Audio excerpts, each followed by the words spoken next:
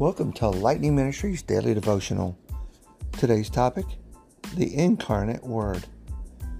We're reading from 1 John 1:1-4, where John is sharing the truth about the witness of the things that they had seen, and the things they had touched, and the words that they had heard from the Lord Himself. In Acts 1:8, it states that Christians are called to be Jesus' witnesses. I realize that this doesn't mean that we need to be eloquent or charismatic in order to explain the good news to others.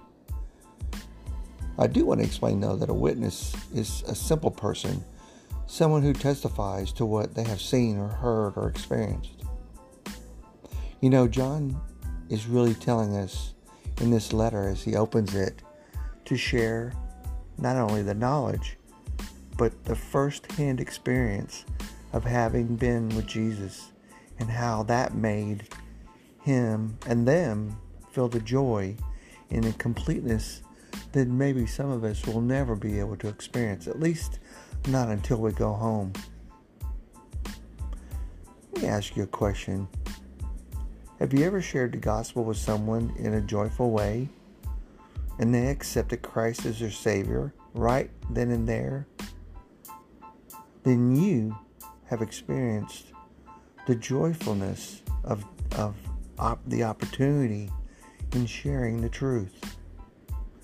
Yet, even if your message, or mine, or whoever's, is never received by that person with the joy that they could, with a satisfaction that carries them out or to or from or connection to Jesus, let us continue to do what God has called us to do.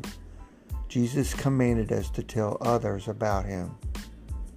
But if we remain so concerned about how we view this, or limit ourselves by the evaluation of being able to share the truth of the gospel, then we're never going to have the opportunity to rejoice. We don't have to critique everything that we do and how we explain the truth of the gospel.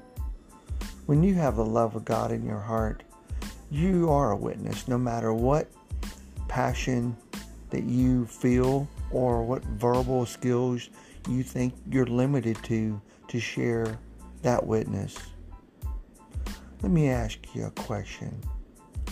If you allow the overflow of the love of Jesus Christ that you desire to share and overflow to someone else and invite them to know Him, then you are allowing the Holy Spirit to increase the expression of your life and Christ's life in that through the power to everyone else with a joyful overflow that touches others.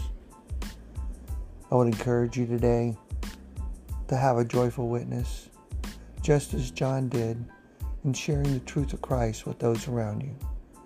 Thank you for coming back and listening to what the Spirit is sharing with me to tell you, and have a blessed day.